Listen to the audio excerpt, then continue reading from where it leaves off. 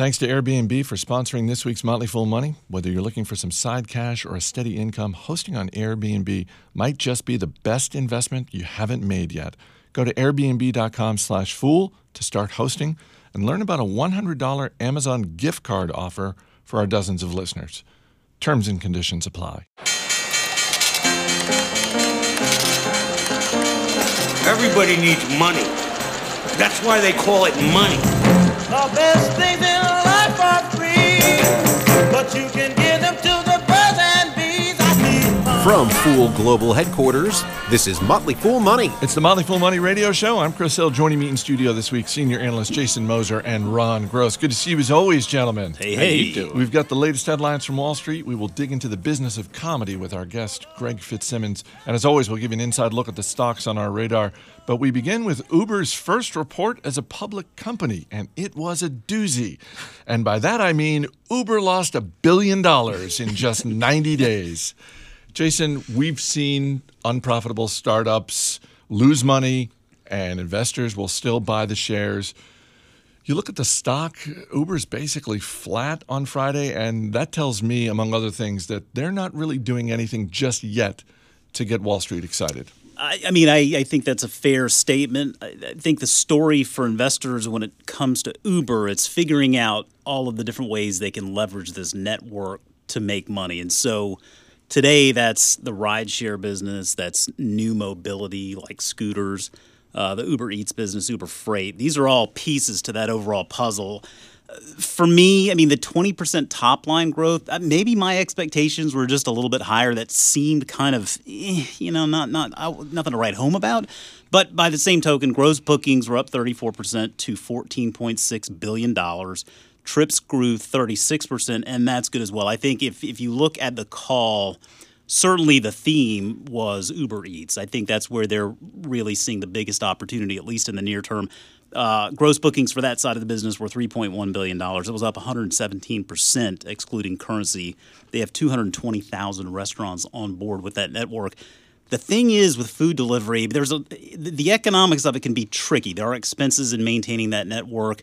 It's not always a no-brainer for the restaurants either. And we're seeing Grubhub dealing with some of those challenges as more of the pure play there. Uber is an impressive business. It's an impressive network, I think, with a lot of potential. They're going to have to figure out as they go along a way to become profitable with these four main drivers. I know a lot of people are looking towards those self-driving cars, thinking that's really the pot of gold at the end of the rainbow.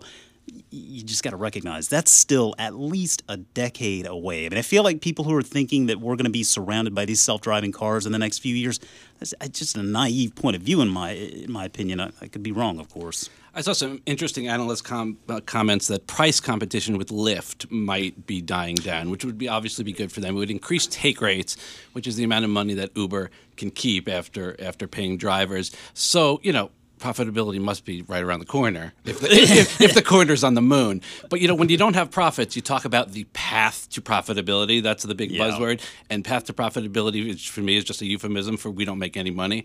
And, I don't know how to value the stock if they don't make money. Well, but to that point, you go back to the top-line revenue, Jason. I think if Uber had come out in this quarter and grown top-line revenue 40%, 50%, something like that, I think that gets Wall Street a little bit more excited. As you said, 20%, it's like, well, that's fine, but it's only fine. It is, and if you compare that 20% to the growth that we were talking about with gross bookings and rides, I think that implies that perhaps there is still some price competition going on out there. I don't know that Uber is ever going to be a business that can really realize much in the way of pricing power. I don't know that that's really a point, though. It's ultimately about the network effect and figuring out the different ways they can exploit this network on a global scale.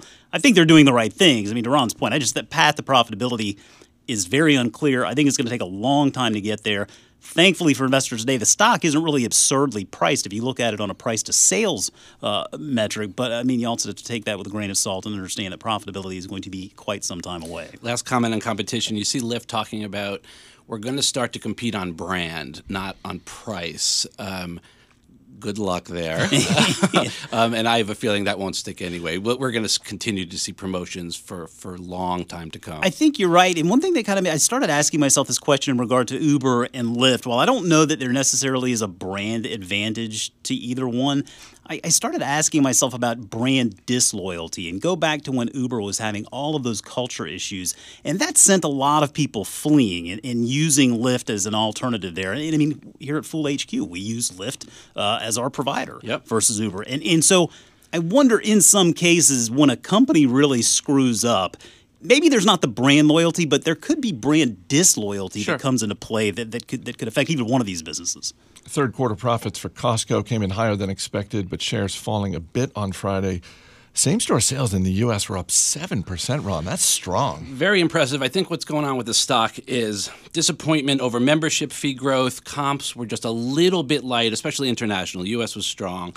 And the uncertainty surrounding tariffs and what that could mean. They did make some comments there about having to maybe resource some of their items from different areas around the globe. I think have people a little bit shaky, but it was a solid quarter, especially when you account for the fact that they sold a $400,000 ring. I didn't even know they sold $400,000 rings, but look it up. They sold one during the quarter. Overall revenue up 7.4%, 7% gain in comps, as you said, in the U.S., but in Canada only 1% and 1% overall internationally, mostly hurt by the strong dollar. So won't penalize them too much for that. E-commerce up 22%, always important for folks like Costco. In general, May has been a rough month for retail, but I was struck this week by the performance of the discount retailers. We saw results from Dollar Tree, Big Lots, both those stocks up after their latest reports. Dollar General hitting a new all-time high, and you go back over the last 5 years, both Dollar General and Dollar Tree have beaten the market over the last 5 years. I mean, they're really executing well at those companies. Very strong performance out of all those types of dollar stores, those discounters. Dollar Tree was the one that was kind of struggling because they have Family Dollar as well, which was always kind of the weak link there. They had acquired them back in the day, and then Starboard, the activist investor, came on board and said, "You got to sell them. You got to get your house in order." They said, "We're not going to sell them, but we're going to make a lot of moves. We're going to close underperforming stores. We're going to remodel." So that firmed them up nicely, and those stores continue to put up comp sales that are just impressive. So they're executing well. Ulta Beauty shares falling a bit on Friday despite first quarter profits coming in higher than expected. Jason, they also raised guidance for the full fiscal year. Are we not impressed? I'm very impressed. I remain impressed with this business. I mean, it's been one of the great investing stories of the past several years. And I think that really is primarily due to CEO Mary Dillon, what she has been able to do in executing her vision since 2013. Shares have better than tripled under her watch. And I don't think there's any reason why we shouldn't expect that to continue. I mean, we look at the comps growth, top line growth, all very strong thanks to a healthy mix of traffic and increasing average tickets. Plan is to open around 80 new stores this year. They are steering away from quarterly guidance, which I'm refreshed to see that. I mean, I think they're focused a little bit more. We're just going to tell you what our strategy is for the year. We're not going to sit there and worry about the quarter-to-quarter, understanding that retail is a bit more difficult to predict on that granular level, so to speak. They've really done a good job executing, I think, on the loyalty customer. They have now 33 million loyalty members. 90% of their store count is essentially off-mall, so they don't have to worry about mall traffic. And Chris, what if I told you, Ron, you too, what if I told you Ulta is a tech company? Would you believe me? No, Jason, I would not. Well, on the surface, they appear not to be a tech let company. me tell you, this is a loaded question. I'm not going to say it's a tech company, but I will say they've made some impressive investments, at least in AI and augmented reality, believe it or not. An acquisition at the end of last year, Glam, gives them the capability now within their app for customers to try on their products before ever even having to go to the store to potentially buy them. And so ultimately what I think that does, it translates to a better customer experience overall. They carry a lot of private label stuff, a lot of brand label stuff. So it seems like they have products for just about everybody out there. Just a very, very impressive performing business. First quarter results for Gap were a horror show. Same-store sales falling at both Gap and Banana Republic. And Ron, Old Navy's comps were down as well. Old Navy is usually the silver lining of this business. What if I told you Gap was a tech company? Tell me more. No, you're right, but this is a mess. Net sales down 2% overall. Old Navy, which is usually the bright spot, down 1%. It actually dampens the optimism for the spinoff that I still think will occur, but not a good result. Gap down 10% on comps. Banana Republic down 3%. Margins narrowed. Adjusted earnings down 43%. The stock is off 30% year to date. These folks are not getting it done. Well, and the CEO talked about how this was one of the coldest, wettest quarters in memory. That's the exact quote. And I get that, but doesn't that also inadvertently highlight the fact that they have no e-commerce strategy to speak of? I mean, if you're completely dependent on getting people out of their homes, you're dead. Yeah, for sure. It's an in-store experience. I have actually recently purchased something from the Gap, both in-store and out of online, which was first time in a long time. The store is always 50% off. They've got Gap dollars that they're constantly giving back for promotional reasons. It's a business that continues to struggle. So the stock at a 7-year low does not interest a value guy like you? I'm going to say at 8.5 times their current year guidance, when the median comps are 14 times, still is not of interest to me. Coming up, the makers of Farmville are selling the farm. Stay right here. You're listening to Motley Fool Money.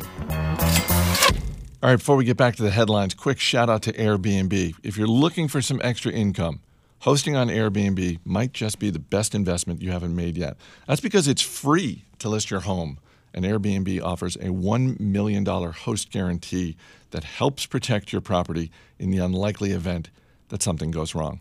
So you host when you want, how you want. It is all up to you.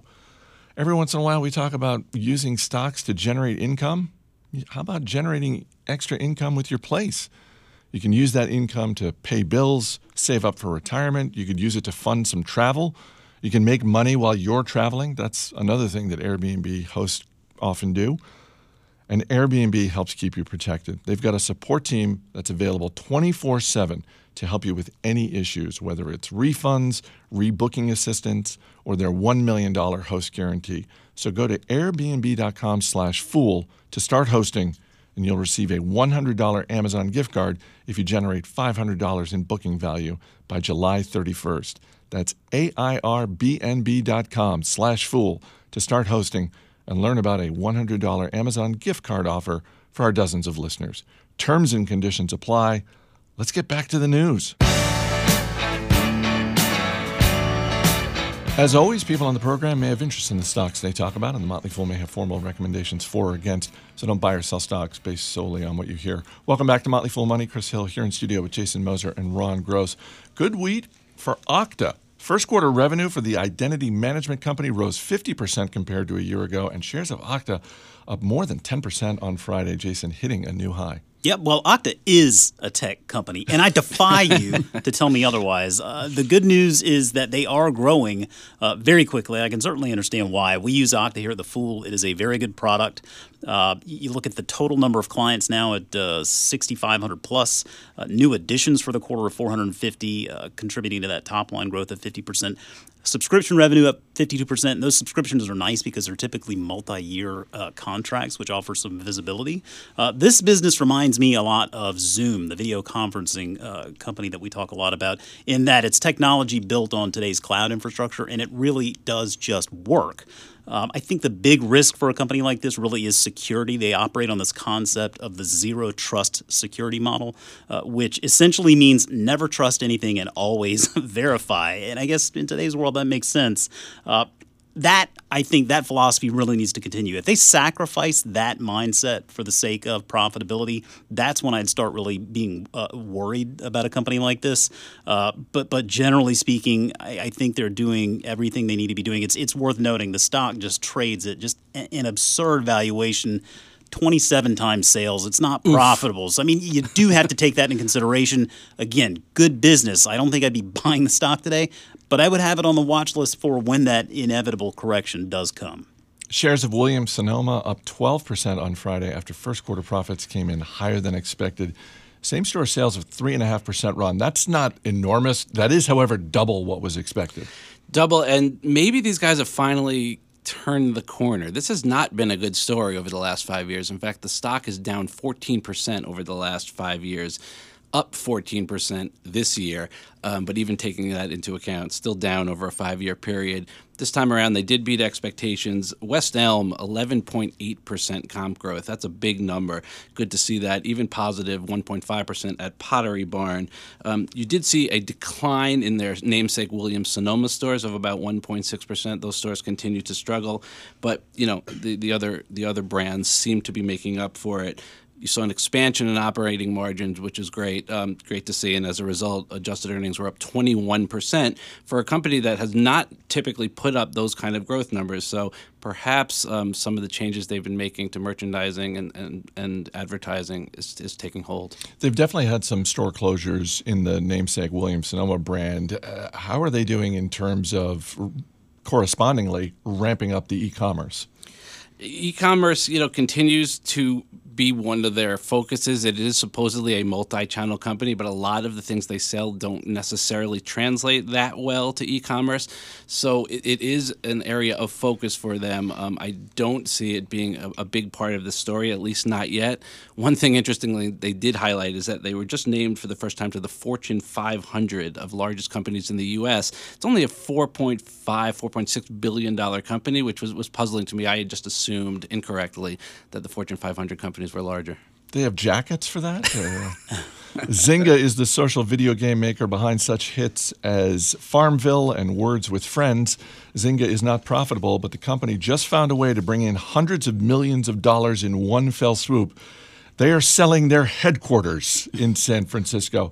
I was struck by this because for all the times I've flown into the airport in San Francisco, you drive downtown, you go by this huge, iconic building that they've had with the Farmville logo on the side and all that sort of thing. I don't know. Do they now need to start a real estate business? Probably not. But I will say I'm impressed with the management team that will make a move like this, because I'm sure it was very prestigious to have that building. You mentioned you see it when you fly in. It's hard to let something like that go, but it is a great capital allocation decision if it doesn't make sense and you can capture that much money from it. The first thing that comes to my mind is Zynga frozen yogurt. You ever go to Zynga around here? No. Spelled, I think, with an I, not a Y, but Zynga frozen yogurt. I mean, I don't know, maybe they should be looking past gaming and thinking about, merging with a frozen yogurt company, because it seems to me like the future might be a little bit brighter there. One thing I will say in regard to Zynga is that they are pretty acquisitive, and I think the problem there is that half of the total assets on the balance sheet, well more than half of the total assets, are attributed to goodwill. I mean, you take that for what it's worth, but that's a write-down waiting to happen. Right. Goodwill is the amount of money you pay in excess of what a company's book value is when you acquire it. If you pay too much for a company, then a write-down typically ensues, which nobody likes to see.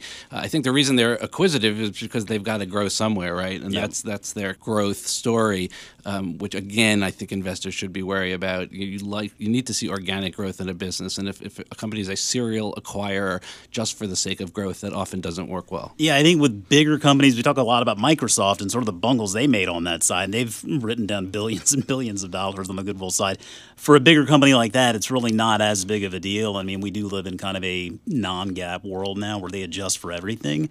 But with a smaller company like Zynga with less of a track record, I mean, those things will be taken under a little bit more scrutiny. Let's get to the stocks on our radar, and our man behind the glass, Steve Brodo, will hit you with a question. Ron Gross, what are you looking at? Texas Roadhouse, baby. TXRH, 590 locations across the United States. Great culture, sound financials, 37 consecutive quarters of same-store sales growth, 17.9% average dividend increase. The yield is currently 2.2%. Increased labor costs have hit the stock. It's off 30% from its high. I think now's a good entry point. Steve, question about Texas Roadhouse? So I got to hear him speak at Fool Fest. I think we had him last year or 2 years ago. And very compelling guy. If we've got a compelling CEO, is that a reason to buy the stock? Well, that's certainly one factor I would put in place, and often a stock price doesn't properly reflect a great management team, and it's a great reason one reason to own a stock. Jason Moser, what are you looking at? Yeah, DocuSign earnings hit next Thursday, ticker DOCU. The company that offers e-signature solutions that enable businesses to digitally prepare, execute, and act on agreements serves everyone from the small sole proprietorship to the large enterprise and everywhere in between. And it's evolving beyond just being the digital signature and really trying to become that entire workflow in regard to documents, agreements, and management there. So I've used it oftentimes in real estate transactions and whatnot. Very compelling business. I'm be interested to see what they say. Steve, question about DocuSign? Where are they going next? Well, I think they're going into more management storage and helping companies manage that full workflow of document management. What do you want to add to your watch list, Steve? I think I'm going with Texas Roadhouse. Yeah. All right, Jason Moser, Ron Gross. Guys, thanks for being here. Thank you. Up next, a conversation with comedian Greg Fitzsimmons. Don't touch that dial. This is Motley Fool Money.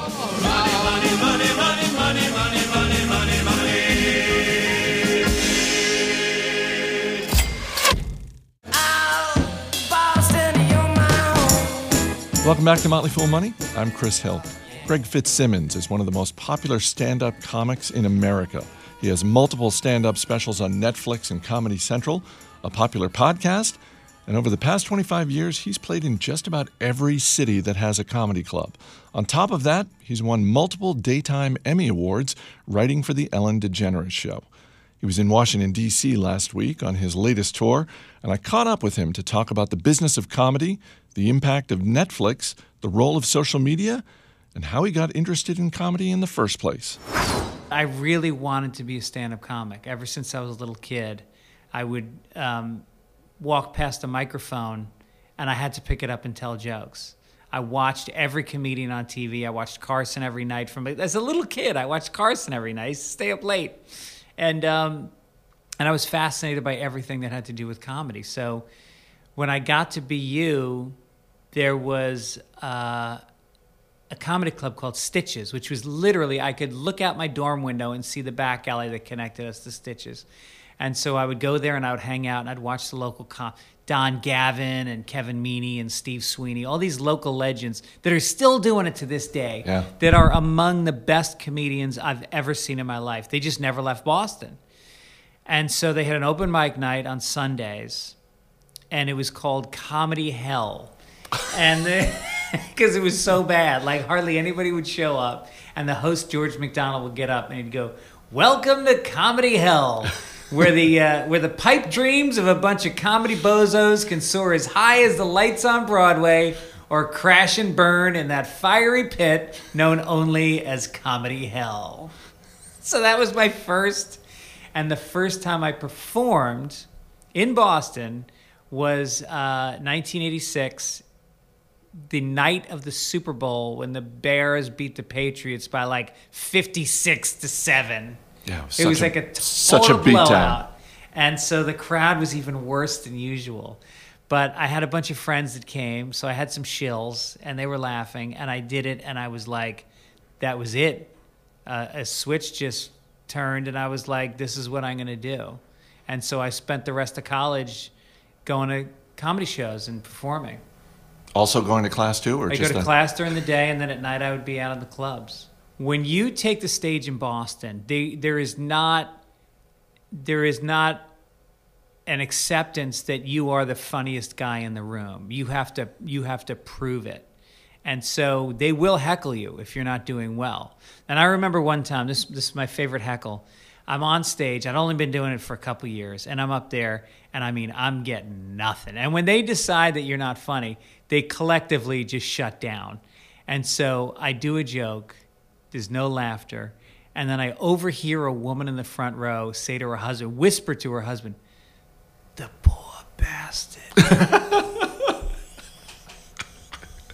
And that was crueler than somebody yelling, "You suck," from the back row. It's pity. It's just, you know what? Hurl all the insults you want. Please don't level me with your pity. So you talked about how hot Boston was in the late 80s and 90s. And then, of course, it's other cities around the country see what's happening in Boston and started opening up. And, you know, at the Motley Fool, we focus on investing and business and that sort of thing. And from a business standpoint, it was a little bit like the dot-com bubble Yes. in 2000, 2001, where you had like these businesses that didn't really have anything supporting them. And all of a sudden, you've got Cleveland, Ohio, Dayton, all just cities across the country opening up all these clubs, and there's not really the talent to support it. That's right. That's what happened. Is they too many clubs opened too fast, and what would happen is they wouldn't get good comedians, and so they started doing what they call papering the room, where they would give out free passes. And so on a Saturday night, what should be a paying crowd, where you've made an investment to go see a show, you're going to pay the $20 and it's going to mean something. And instead, you're just getting free passes. You're getting telemarketed.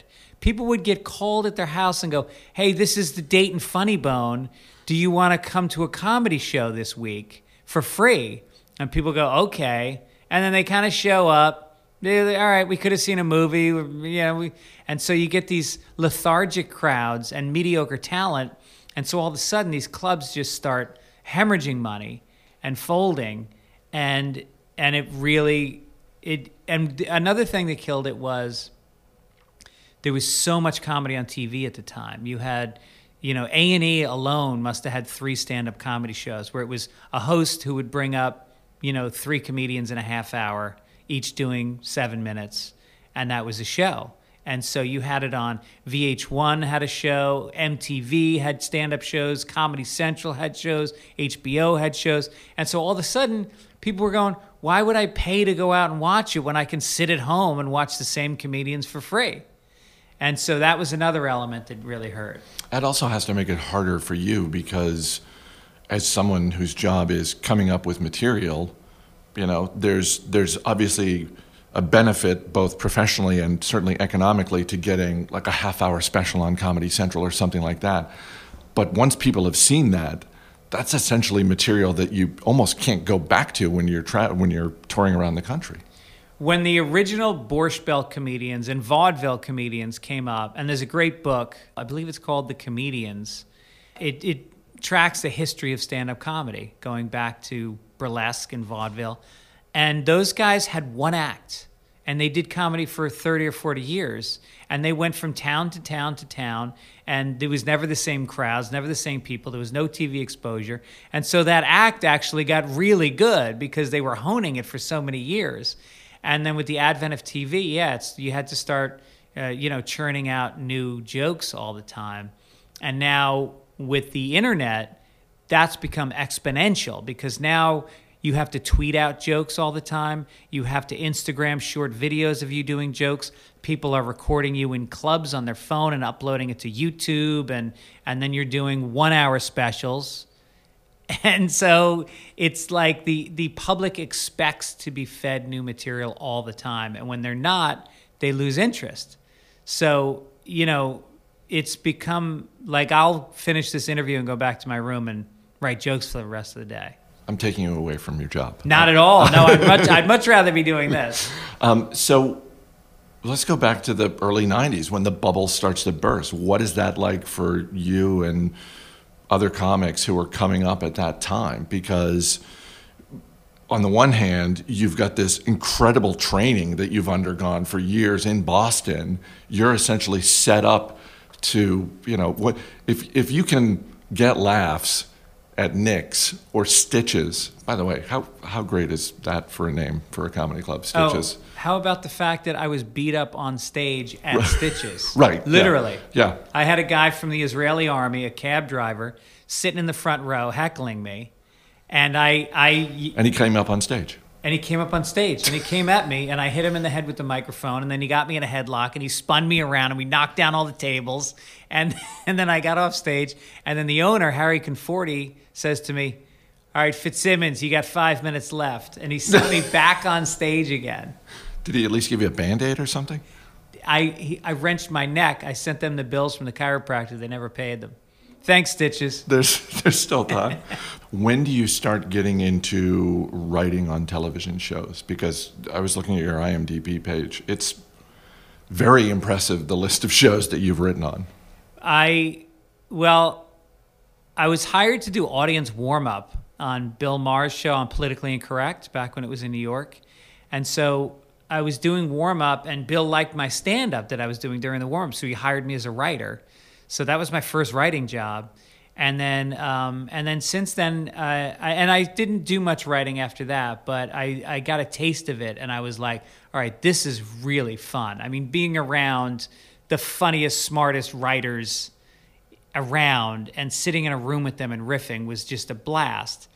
And so then when I had my son, I wanted to get off the road more. I was on the road 40 weekends a year. And so I had a kid, and I was like, all right, I got to rein it in a little bit.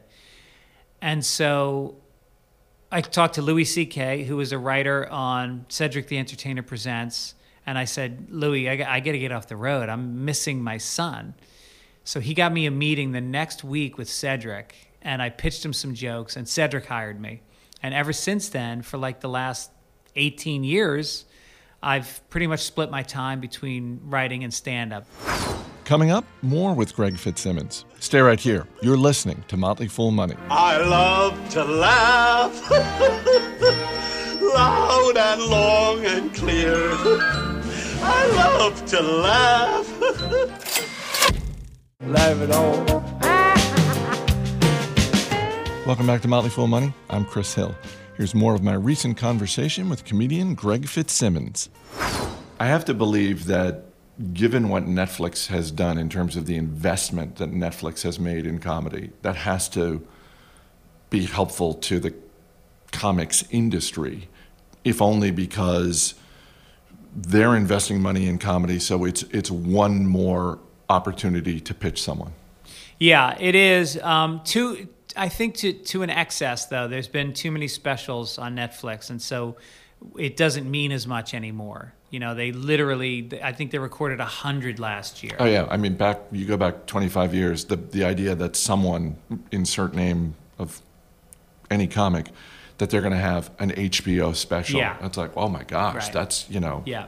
Now, that really meant something. When Kinison did it, or Bobcat Goldthwait, or somebody, it made you a headliner that could command real money on the road. And with Netflix, there have been some people that really popped. I mean, you have guys like Tom Segura, Bill Burr, Ali Wong, people. And these are people that are going out and they're playing, 5 to 10,000 seat theaters because of a Netflix special. But there's also the 99 other people that maybe got a blip. Maybe it helps, but, the algorithm of Netflix is that if more people watch it, the more it gets put in front of you, and the more it gets watched, so it becomes very viral. And it's a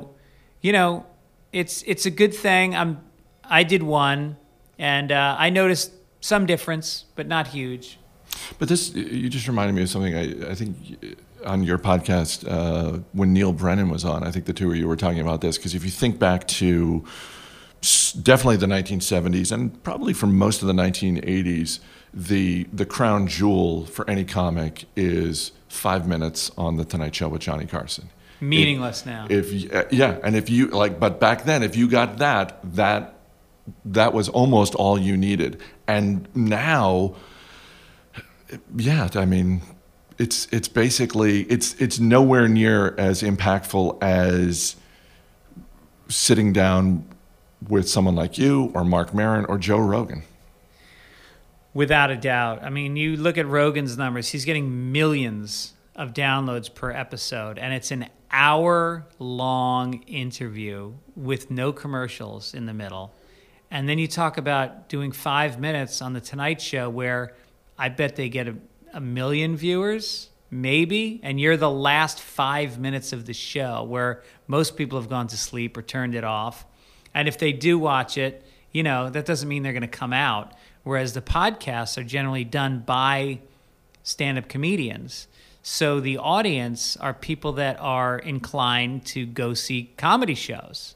So it's your audience that you're trying to reach. You do stand-up, you podcast, you write, you've done acting, you've done voice work. What is the most satisfying to you personally, and what is the most profitable for the bottom line of Greg Fitzsimmons Incorporated? Well, development deals can be very lucrative. You know, you get 6 figures on these development deals. So you try to land one of those every year or two. And then corporate dates. I just did a corporate date this past week, and that's a lot of money. But you got to be super clean. You got to go in. You know, I did it for one of the biggest healthcare providers in the country. I won't say which one, but it's not enjoyable. You go up there and you got to be squeaky clean. No politics, no cursing, no sex.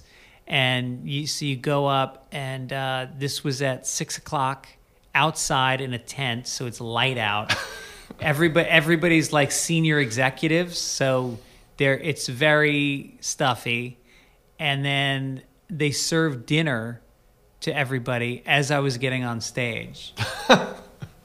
So good luck with that. But I guess other ways, you know, the podcast adds up. Podcasting is turning into real money. You know, it's like the last 4 years or so, it's been something like I could live off just the podcast if I wanted to. And then, but like a good network sitcom job, because I've worked my way up title-wise, is now probably the most lucrative of everything. Is it harder today for comedians from a business standpoint because there are all these different options? Because there are so many avenues, it strikes me as it's got to be harder for, at least for comedians starting out, to get noticed. Or does the fact that they can post videos on YouTube for free make it even easier? There are a lot of headliners around the country that have social media following, and the clubs will book them when they have 1 million followers because they know they can get a crowd. And this is kind of what happened when the last comedy bubble burst. Is they were booking headliners that they thought could draw, because there was a soap opera star named Walt Willey who was like, exactly, and they would put him into clubs, and crowds would leave, and they would go, I'm never coming to the Dayton Funny Bone again, because that was such a terrible experience. And clubs have to book great comedians, and there are enough great comedians right now, and they don't do that, and it's going to ultimately burn them. But no, I think it's a meritocracy. I think if you're a really good comic and you're in a big market, whether it's New York or L.A., Chicago, Boston, San Francisco, you will get seen. And you'll eventually get asked to go to the Montreal Comedy Festival, where you'll get an agent, and then the agent will push you out, and you'll get seen. If you have a unique voice and you kill and you make crowds laugh, you will move ahead. You'll get a writing job, or you'll get on a sitcom, or you'll get your shot at. It may take years, but took me 7 years until I got any notoriety, before I got really seen. And the best thing that a comedian can do is, I believe, stay in a secondary market and get really good. You know, go to a place like Austin, Texas, and Minneapolis, where you can actually work 3, 4, 5 nights a week and not be seen by the industry, and get so good that when you come to New York or LA, you're blowing everybody else off the stage, and all of a sudden you make some noise, and then you get a development deal, or you get an agent or whatever, and then things will happen from there. I read in an interview you gave where you were asked the difference between a good comedian and a bad comedian, and you said a good comedian works from the inside out. A bad comedian basically takes the temperature and says, well, what do you want to what do you want to hear? I'll say whatever to make you laugh. And a good comedian says, no, this is my viewpoint. This is what I think. And hopefully you're going to enjoy it. Yeah. And now what you're seeing more is because of the internet, you can draw your audience. And there's a really good article about business in being an entertainer, which is 1,000 True Fans, I think is the name of the article. And if you can get 1,000 people to follow you on Twitter and Facebook, and when you put out a book, they're going to buy it. When you do a show in their town, they're going to come see it. If you sell a T-shirt online, they're going to buy it. And if you can get those 1,000 people to really commit, you can make a living.